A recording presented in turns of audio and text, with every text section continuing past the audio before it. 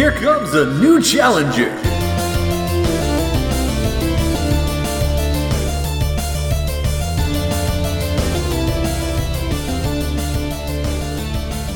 From 8-bit to 35mm, gamepads to the silver screen, your favorite video game characters are on a quest to become movie icons.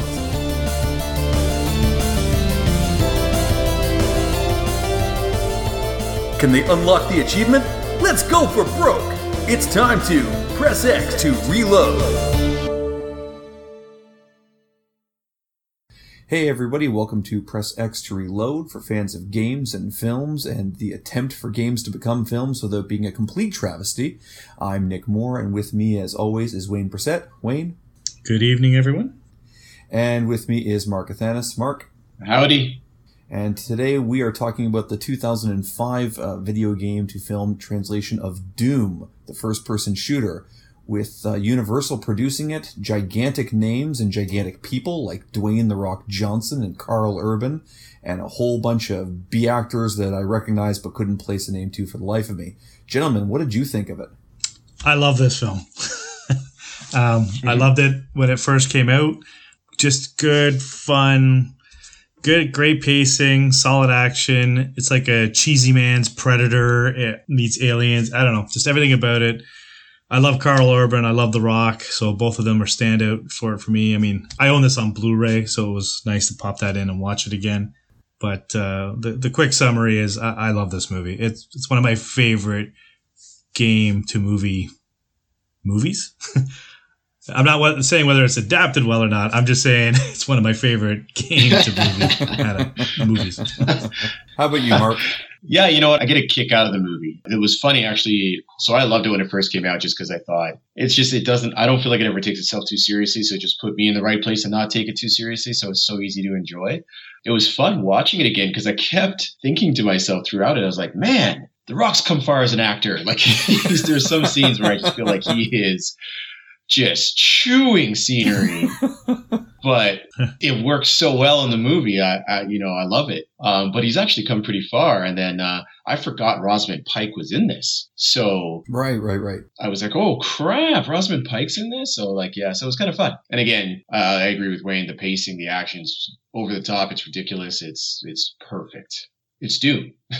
Yeah, like to me, this is a great Hollywood action film. I mean, yes, it is in the same vein as Predator. I'm not going to pretend it's on the same level, but the idea of a bunch of badasses going out to face a threat that is well above anything they're ready for.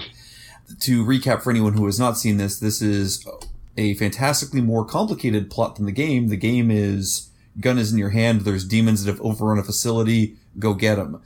This one tries to add a few steps, and Karl Urban's character being the main character of this, having a family relationship to his sister who's on this facility on Mars that they go to, and it being an entire group of people rather than just one. And other than that, it's pretty close to the game plot of they go out there and they think it's just whatever, and it turns out to be, I think, demons? I'm not entirely sure. I think I wouldn't say demons. They're just genetically. They have a genetic spin to it. Yeah. It's just genetic human. But it's only attracted to people with the psychopathic gene. So it's kind of like it's evil genes. It's kind of weird, right? So it's a genetic mutation or infection like a zombie film, but it only wants to infect you if you're already kind of evil and crazy to begin with. Which is something I've never really seen before, and I thought that was kind of neat, but it makes it skirt the line between is it genetic or is it supernatural? They never really give a clear answer, don't really care either way, but it's interesting that they straddle the line. Agreed. Right? Yeah. And again, huge fan of the film. I thought I owned it. I was certain I owned it. Couldn't find it, so I ended up renting it off the Cineplex store, and then immediately bought it on Blu-ray afterwards because the Cineplex store only had the theatrical version, and I want my unrated version with the slightly longer first-person sequence. But it's funny, the film is a really good video game adaptation, but it suffers from the fact of the game that immediately came out before it. So this came out in 2005. Doom 3 came out in 2004. And I don't know how well you remember Doom 3, but Doom 3 really dropped the action down to try and make it more of a horror action experience. You have your flashlight and your gun, but you can't have both at the same time, and it's a lot of monsters like popping out of the dark. The first half of this film plays more like a horror film than an action film to a huge degree. I think you're like over half an hour into it before you even see a monster clearly, which again is not a huge complaint. Yeah. The tension is done really well, but the movie feels like it has this identity crisis where the first third to half of the film, it's trying really hard to be Doom 3, and like you'd mentioned earlier, to be like Predator, where it's this unseen foe coming at them. The last third of the movie, when it just decides to go balls to the wall, gory horror action, like the first two games, is why I bought the movie a second time. Well, and that's the part for me where it blends the aliens piece in. That's when it starts to feel like, okay, they realize they're dealing with something and they are not prepared for it. And now it's time to go full aliens on this thing. They're like colonial marines trying to take out whatever. It's just kill everything. We don't care. If it moves, shoot it. Like, it's just, it gets fun. And then, The Rock's heel turn-ish is the greatest heel turn ever. Oh, yeah. Yeah. Just, whatever. Murder everything. Women, children, whatever.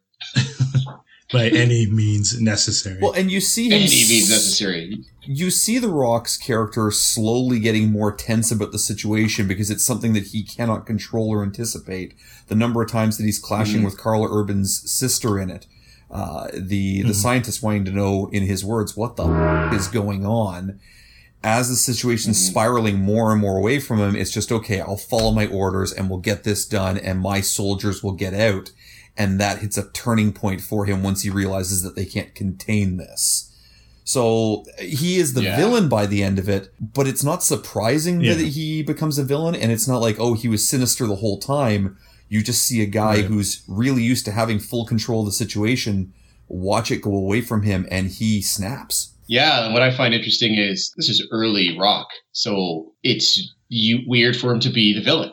Like, he's always the good guy. I don't even know if he's been a bad guy since this movie. Like, he is the hero, I can't think of one either. So, no, like, the closest is Fast and Furious when he's chasing them, and then he just ends up joining them, right? So, like, yeah, so he's never been a villain again. So it's kind of an interesting movie in that, like, The Rock's the villain, and he's never done it since. And he's only really the villain for, like, the last 20 minutes. It's the moment that they realize that the contagion may have spread to all of the researchers and civilians that are on this facility that they've gone to check and clear out and all of that. When they teleport back to there and you can see most of them are destroyed, for a brief moment I wasn't sure, did he kill all of them that are fine or did the monsters get to them? He's clearly killing all of the ones that are still alive, but for a moment I thought he may have just done all of it. Yeah. I assumed it was the monster just because of how many people were dead when the last guy's arriving. I'm like, okay, there's no way he killed that many people in the time it takes them to teleport. He's efficient. It's The Rock. Yeah, you never know it's The Rock. But backtracking very, very early into it, so you've got this group of elite soldiers where, of course, they have their call signs. And I love that every one of them, they go to grab their guns. And as they touch their gun, it sees their DNA and says their call sign out loud. And some of them have cool names like Duke, and The Rock is Sarge. And then that one Destroyer. And then the one is The Kid. Really? Come on. And I mean, fine, it's his first mission, but really that's the name you give him. How did he make it onto the elite team of soldiers? Nothing he does in the entire story makes any sense of the fact that he would be with these group unless he was like forced onto them by the corporation or he's like part of the press that's supposed to be there. He's the only member that stood out as not belonging. And I feel like he's only there. So at the end, when The Rock decides to, go full on evil, the Kid is the one who says there's civilians here and we can't shoot them. And he shoots the Kid, I think, in the throat, which is awesome. Which is crazy. Because he wasn't even infected at that point. No, you will follow. Yeah, he's not even affected. The Rock is still just normal soldier. Shoots him in the throat and you will follow orders, and raises that one eyebrow before raising his weapon. Dear God. Mutinous. What was it? Mutiny is punishable by death. Yes. That's mutinous insurrection insurrection is punishable by death. And you have that, like a warning shot, maybe? You have that brief moment where Carla Urban is down by the kid who's been shot and looks up at The Rock and starts to lift his weapon up, and it looks like it's going to be a That's showdown a cool moment. right there before, of course, the Horde shows up again and they have to fight more zombies and monsters. But going It's a back, good moment. Oh yeah, going back way back to again the guns and such. I love what they did with the main character of it, with Karl Urban basically being Doom Guy. I like the idea that John Grimm is his name and his code name is Reaper, so he's Grim Reaper. I like a little bit less that they mention in the film, like his sister does the Grim Reaper. It was nice as a subtle thing in the background. They question the audience intelligence. Right, but I do like he says... Just in case they don't get it. I didn't give myself that name. He seems like a very reluctant killer throughout the entire thing. Yeah. But it's funny. The Rock is overplaying every scene that he's in. He's ramped up the, what the f*** is going on? And, you will fall in line and all of this stuff. And Karl Urban, it's not like he's not acting well, but he underplays everything and it looks like he's just about to explode underneath, but he's keeping it all really subtle. And the two of them in a scene together is a really weird mix, but I dug it. And Karl Urban's maybe the only person in that film who I feel like if he decides to stand up against The Rock might stand a chance. Despite the fact that I think he's half his size. It's weird though, because when they're in their fight scenes, and again, this is not The Rock of today, because that's the other thing I noticed when watching the movie. I was like, my God, The Rock's gotten bigger. But he's The Rock is bigger than him. But because The Rock is like a normal big guy in this movie, it doesn't seem like he's superhero big. So it's like, he probably should lose this fight, but maybe because Karl Urban doesn't look tiny. Well, and I mean, at that point, they're both kind of over the top, enhanced, what have you. Yeah. But again, going back to a little bit earlier, the monsters, I forgot how good the effects, like the practical effects were for these things. Yes. And even watching some of the behind the scenes afterwards, because again, I got my Blu-ray copy, the amount of actual practical effects, and they go, okay, well, we'd make the head on the monster CG so you could have, saliva dripping down and some level of expression. But most of it is guys in suits, and it's really good. It makes me miss when they... It works well. Yeah, it makes me miss when they would do this stuff. Now everything's kind of CG. This looked really good. And way more violent than I remember for a film that was apparently PG. How is this PG? Yeah. I don't get how this is PG either. The opening of the film with the girl, like she's like trying to stop a door and loses her hand. I was like, oh God, I don't remember that happening this early. Like, just vicious. The dismemberments. Ears are getting torn off. Limbs are getting ripped off. The infection is that weird tongue thing, like latching onto your throat. Well, and they shoot that one naked girl. Straight up murder. I was just like, I thought this was, again, like PG. I was like, unless I don't remember the theatrical version being far less gory or the theatrical maybe watching the Blu-ray is what I watched got all the bonuses for this. I watched the theatrical one and then bought the Blu-ray. Oh yeah, that's right. And I'm watching the theatrical going, I remember walking out of the movie the first time going, that was a really fun movie, but man, they shouldn't have made it PG. Doom is an R-rated game. This should have been an R-rated film. How did this get a PG? This was very R-rated. Yeah. There was so much blood. For sure. Like there is so much blood and gore. Like they do in an autopsy and pull out like a heart and a liver and it's just like, oh, okay. Like I don't really get it. And the absolute number of F-bombs dropped in this movie. Again, for a PG-13, I know I say a lot in life, but I was starting to notice it in this movie, and that says something. Yeah. And it's a PG film. It's crazy. Somehow. Universal bought that rating. Yeah. That is the only explanation. Yeah, it doesn't fit. You've got your eclectic mix of soldiers. So you have the kid, which we've discussed. You've got Rock as the Sarge. You've got the Destroyer there, which is like the big black guy who doesn't really talk except for I think maybe 5 words in the entire movie. Maybe if you just about. If you subtract out "r" during fight scenes, actual words, I think he says about 5 of them. And then you have the two most interesting characters for kind of including in that mix, just because they're such polar opposites. You have the highly, highly religious zealot who's a member of their crew, who, when he says "God damn it" once by knocking over a barrel, stops in the middle of a combat situation to pull out a knife and carve a cross onto his arm as penance for upsetting God. And then you have the greasiest, dirtiest, slimiest man alive teamed up with them. His teeth looked greasy. His teeth looked like they had a layer of slime on them. And just everything about him made you crawl. His opening line is, "What are you going to do on your leave?" He's like, "I'm going to lock myself in a room with some like Taiwanese female boys or something." Yeah, with I'm going to lock myself in my room with a bottle of tequila and two 15-year-old she-boys. Like, wow. She-boys. Yeah, that's his intro. And he never really drops back from that. No, he sustains that level of creep. Like when he first gets to the facility and he's going up to all those women. "Oh, ladies, contamination. I'm going to have to strip search all of you." Hold that thought. Miss, I'm going to have to, But alternatively, he's the only member of that crew that seems to have any common sense of, guys, we need to get out of here. Guys, this place is ridiculous. Yeah. We should probably get reinforcements. He's the voice of reason, and he seems to be made of pure just disgust. I don't understand. Yeah. Either it's way, kind of funny. Good mix of people in the team, so I appreciated that. Yeah. You remind me of, like, what was it? Hudson and Aliens? Yes. Where he's like, "We're all going to die, man." Like, he reminded me of that guy. Like, just kind of a bit of a weasel, but saying common sense things. He's like if Burke and Hudson like merged into one character, they'd turn into that guy. Yeah. All the weaselness of Burke, but all of the guys were way in over our head of Hudson. So I kind of enjoyed him, even though he's a horribly despicable member of the group. I almost felt bad when he got dummied, though I did really appreciate, again, in the first half of the film when they're really playing up the horror tropes and they're down in the sewers, because of course there's a sewer section. And he's walking along and he's slightly behind them as they've got all their guns out. And then he drops under the water. I thought, okay, that's where he's dead. Oh. And he just fell down a hole. I stepped in the hole. Him back up.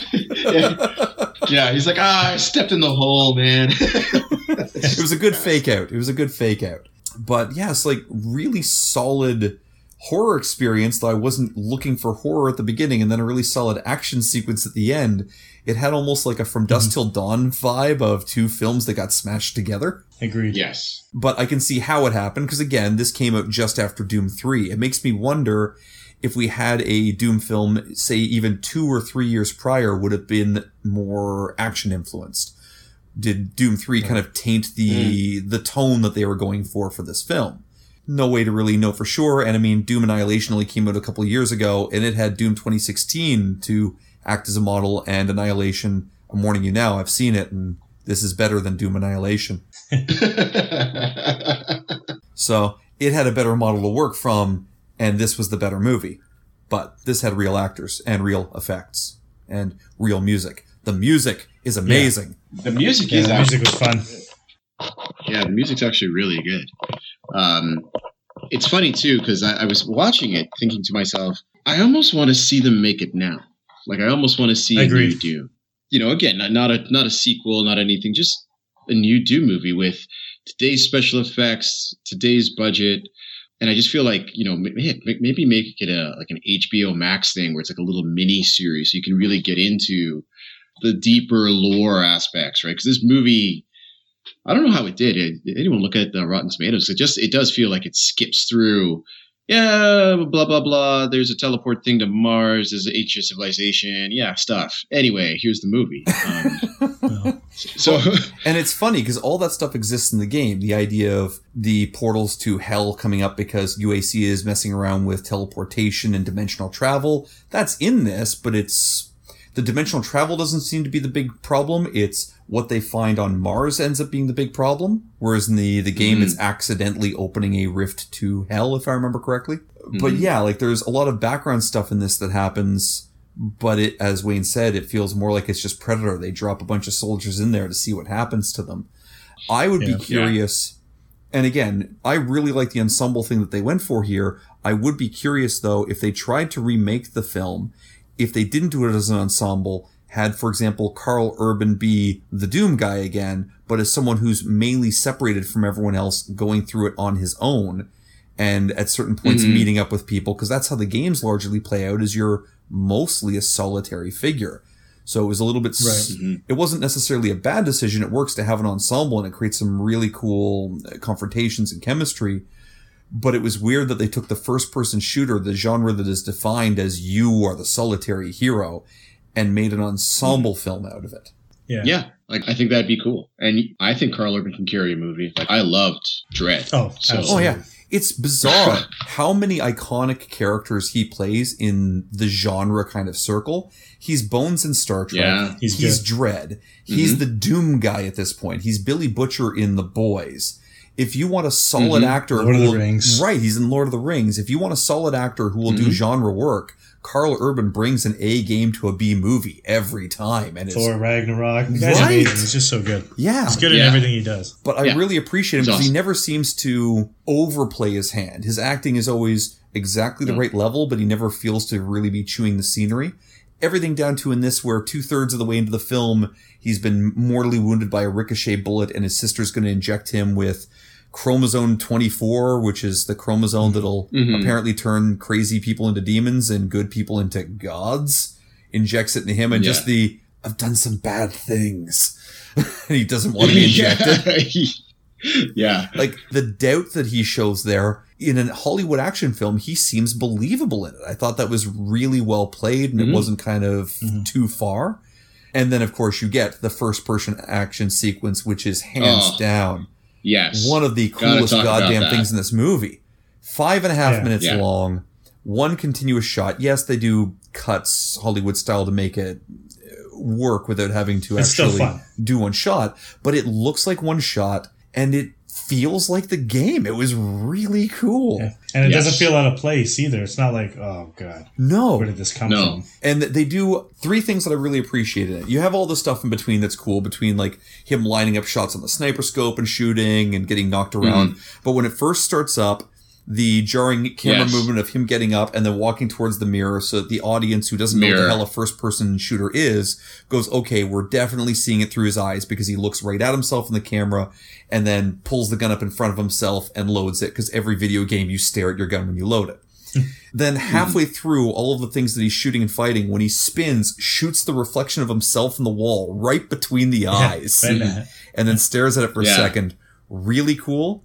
And then at the very end, when you've got that entire first-person sequence done, how it kind of pans up just slightly a little bit, and then he walks in frame from the far left, and you go, okay, that shot is over, but it felt almost like the transition of in-game to a cutscene again. Like they handled it really well. Yeah. I mean, I'm sure you guys can point out some things I was missing, but what were things that stood out to you about like that big moment of the film? You know what? The overall vibe of this film has that B-class level to it that I think you have to appreciate B-class movies, maybe to even like this movie more than, like, I know you guys like B-class movies, so it makes it easier for us to be like, oh, this is amazing. Because one of the biggest things we haven't really talked about yet is the humor in this film is spot on. Oh, yeah. It's written so well from beginning to end. Yeah. And I get actually a lot of like Sam Raimi's Evil Dead through this. Okay, yeah. Just the way certain comedy, certain things are filmed. One of the standout scenes for making it feel like that is when the Destroyer is in the pit fighting the creature or whatever it is. And just how he gets up and he goes bonkers. He's throwing tables. He's got a monitor flipping it around. Monitor whipping around his head. And but like the monster's still kicking the out of him. And you're just like, this is very Evil Dead. Oh, yeah. You know, it's dark, but it's lighthearted. It's that perfect B class. And I think this movie nails it. Unfortunately, I just pulled it up, Mark. It's sitting at like 35% or something like that. Like Rotten Tomatoes is I think a lot of people wrong on this one. They're objectively wrong. Well, I think it comes part of that B-class appreciation. You have to understand what this movie's trying to be. Oh, yeah. On all levels. Like I know you said it yourself. It's trying to find its identity at the beginning, and I agree with that. But the humor, really felt to me links it all. Yeah, and I really felt that particular scene. It is my favorite scene of the movie, and it's one of my favorite scenes in any video game movie because it so accurately replicates what it's like to play that particular game. Like, that's exactly what that game feels like when you play it. Everything from shooting the enemy and shooting the walls, the environmental thing takes it out, or like, you know, the one guy just pops up. It's just like a jump scare, but they just put the gun under his chin and like blows the head off, and then like that's the fighting best. those dogs, bang, boom, or the and then even like fight. fighting that little dog. I remember fighting those things, and I remember feeling that hectic with the chainsaw fighting that thing. I'm like, oh god, the idea that they have the wheelchair guy Pinky become the Pinky Demon in this, I thought that was pretty cool. Yeah. And in terms of the humor, my favorite moment in this movie Corinne's watching this with me because God help her, she suffers through all of these things with me. She's maybe not as big a fan, but Christina does the same. She's finding things she enjoys. She did say she liked this movie afterwards. So The Rock has killed the kid. The Rock has been grabbed by the demon horde and been dragged away. Yes. And his line of, I'm not supposed to die as he gets pulled away is absolutely awesome. Yeah. But it's classic. He shows up after the first-person shooter sequence. He's clearly demonized at this point. Karl Urban is clearly superhuman at this point. So now you're going to have a real throwdown between them. And it's a good choreographed action fight. It is. It's a but good fight. Before it starts, the moment where Karl Urban is looking for The Rock with his rifle, and The Rock is sneaking around one of the pillars with this 10-foot long piece of the scenery. ready to like beat him with it. One. And he's sneaking like a ninja. You don't hear any sound from either of them, but it's a wide shot so you can see them both moving 8 feet away from each other. Before it comes up, I'm like, Grin, this is going to be the best part of the movie. This is going to be the best part. That comes up just like, how does he not hear him? Exactly. Exactly. And of course, we got to talk about the BFG. Oh, I'm sorry. That was cool. Awesome. Again, recreating a game moment, getting your hands on that gun. And then what it does was just like when he first fires and he's like, holy. When he first finds it and it's levitating in spot there, like on the security thing. And Crit's like, why is it floating? Is it biofusion? It's floating because that's what it does in the game when you find it. Don't question the logic. It floats. Yeah. Yes. And of course, him doing the big gun instead of the Bioforce gun. Yeah. Bioforce. When they're standing off at the end and just you thinking it killing me, Reaper? Yeah, I was kind of planning on it. Just how many shots you got left? Half a clip? You? Looks down at the BFG? Just one round. Just one. Yeah. Like, that whole fight is ridiculous. Like you said, the action's really good in it. It's not doing a bunch of quick cuts. You can tell they choreographed it. They had time to really get some good hits in. Every time someone gets a legitimate solid hit, they're knocking each other clear across the room. Things like Karl Urban zip tying The Rock's hand to one of the railings so he can hold him in place and try and choke him out and beat on him. And then The Rock ripping that railing out, punching him, and then wrapping the steel from that railing around his hand to make like brass knuckles. That's the kind of fight we're in for. It's a superhero fight. And then joining their hands with those same brass knuckles. Yeah. While it's through his hand. Oh, such I don't know. a good fight. It's good fun, man. Yeah. It's, as you guys have said before, with films that you know the source material really well, it's sometimes hard to separate yourself. And I've played a fair amount of Doom, so I know it's hard to separate that from it. But as much as I try to, as a action film, it's a solid action film. It has really good effects. The acting is exactly the level you want for it. The music, as I'd mentioned, it has the feel of it to a point where I question whether or not they'd gotten one of the composers from the game. Like, it has that techno mixed with heavy guitar riff whenever the action kicks in that sounds like the game. One of the tracks, the first person sequence sounds like the first stage of Doom 1. It sounds like 100%. Episode 1, Mission 1. It's really well handled. I thought that was awesome. I kind of want to pick up the soundtrack now. I have very few faults to levy against it as a film in general, other than that identity crisis at the beginning. But I know that's because of Doom 3, which is one more reason that I'm frustrated by Doom 3, not by this movie. Yeah, as a realistic preview, you gotta, the movie's not taking itself seriously, so don't take it too seriously, because again, there are things they skip over in terms of plot. They're not going to go deep into the archaeology bit, and again, they don't define, is it demons or is it science? They don't really get into some of their lore around it. And again, the humor is there to tell you, like, hey, we're going a little bit over the top here. The Rock's going to choose some scenery here, but that's the movie you're in for. And like, Wayne said, like, when these critics get a hold of these things and they give it a low score, you're like, you didn't go to an art house film. This is Doom. Like, it is supposed to be heavy metal, guts and gore, going hard. Like, that's what you signed up for. And you know what? They deliver on it. I thought it was an art house film. our type of art house film. Splatterhouse? That's right. So yeah, solid beginning to end to me. Really, really enjoy it. Yeah. I have so few complaints. The fact that when in the early beginning of it, when it sounds like, oh, there's going to be someone on the facility that, Grimm doesn't want to see, I'm thinking, okay, great, love interest. No, it's his sister. Oh, yeah. And it's because she went up to continue doing the archaeology after their parents disappeared during the archaeology. So she's carrying on the family legacy, whereas he kind of shied away from it and decided to, vent frustration through killing things. But the familial bond instead, that's a nice change of pace, right? It creates a completely different dynamic. Yeah. Very happy with it. And the one soldier nonstop hitting on his sister is hilarious. Oh, yeah. The LL Cool J ripoff? Yeah. Yeah. That's exactly the vibe I was getting off that guy.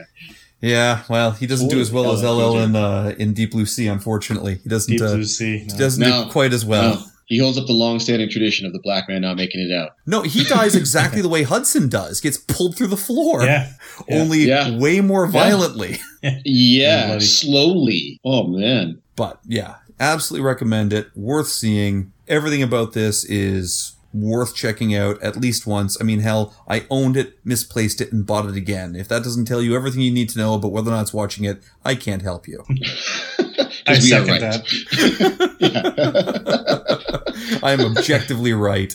This should have gotten slightly more recognition than it did. It was good. I agree. Yeah, it needs an Oscar. Definitely needs an Oscar. It's a fun film. They need to bring back like the Blockbuster Movie Awards. Well, I mean, they have to bring back Blockbuster. Yes! But this would get an award for that, right? But yeah, you have to bring back Blockbuster, I guess. Anyway, so absolutely recommend it. Sounds like you guys agree. Next time that we get together to be discussing a film, it will be Assassin's Creed, and we will see if that gives us... oh, God. I haven't seen that one. I actually haven't seen that one. Neither have I. So we'll be seeing... It's the first film I haven't seen that we're doing yet. Not the first one I haven't seen. Oh, God. I've seen it. I can't unsee it. Well, let's do it. So we'll see if we pray for a swift death. I will find something positive. Yeah. When this film starts. Double Dragon, for Christ's sakes. There are positive things in it. Just, I don't like it as much as I like Doom. And who could? It has Michael Fassbender in it. There'll at least be that. There is no actor I know that is better at slumming it than Michael Fassbender. So we will see him slum his way through all of Assassin's Creed. We look forward to it. Again, we thank you for joining us on Press X to Reload. I have been Nick Moore. With me was Wayne Brissett and Mark Athanas. Gentlemen. Thank you. Adios. Talk to you next time.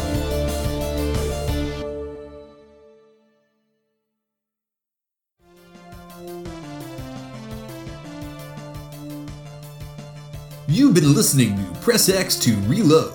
Today's episode featured the voices of Mark Athanas, Wayne Brissett, and Nick Moore.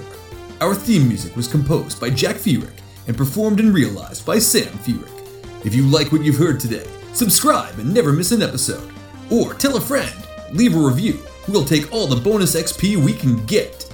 If you have suggestions or feedback, you can contact Nick Moore via his email, retrogamingfool@gmail.com. Thanks for listening, and we'll see you on the next stage.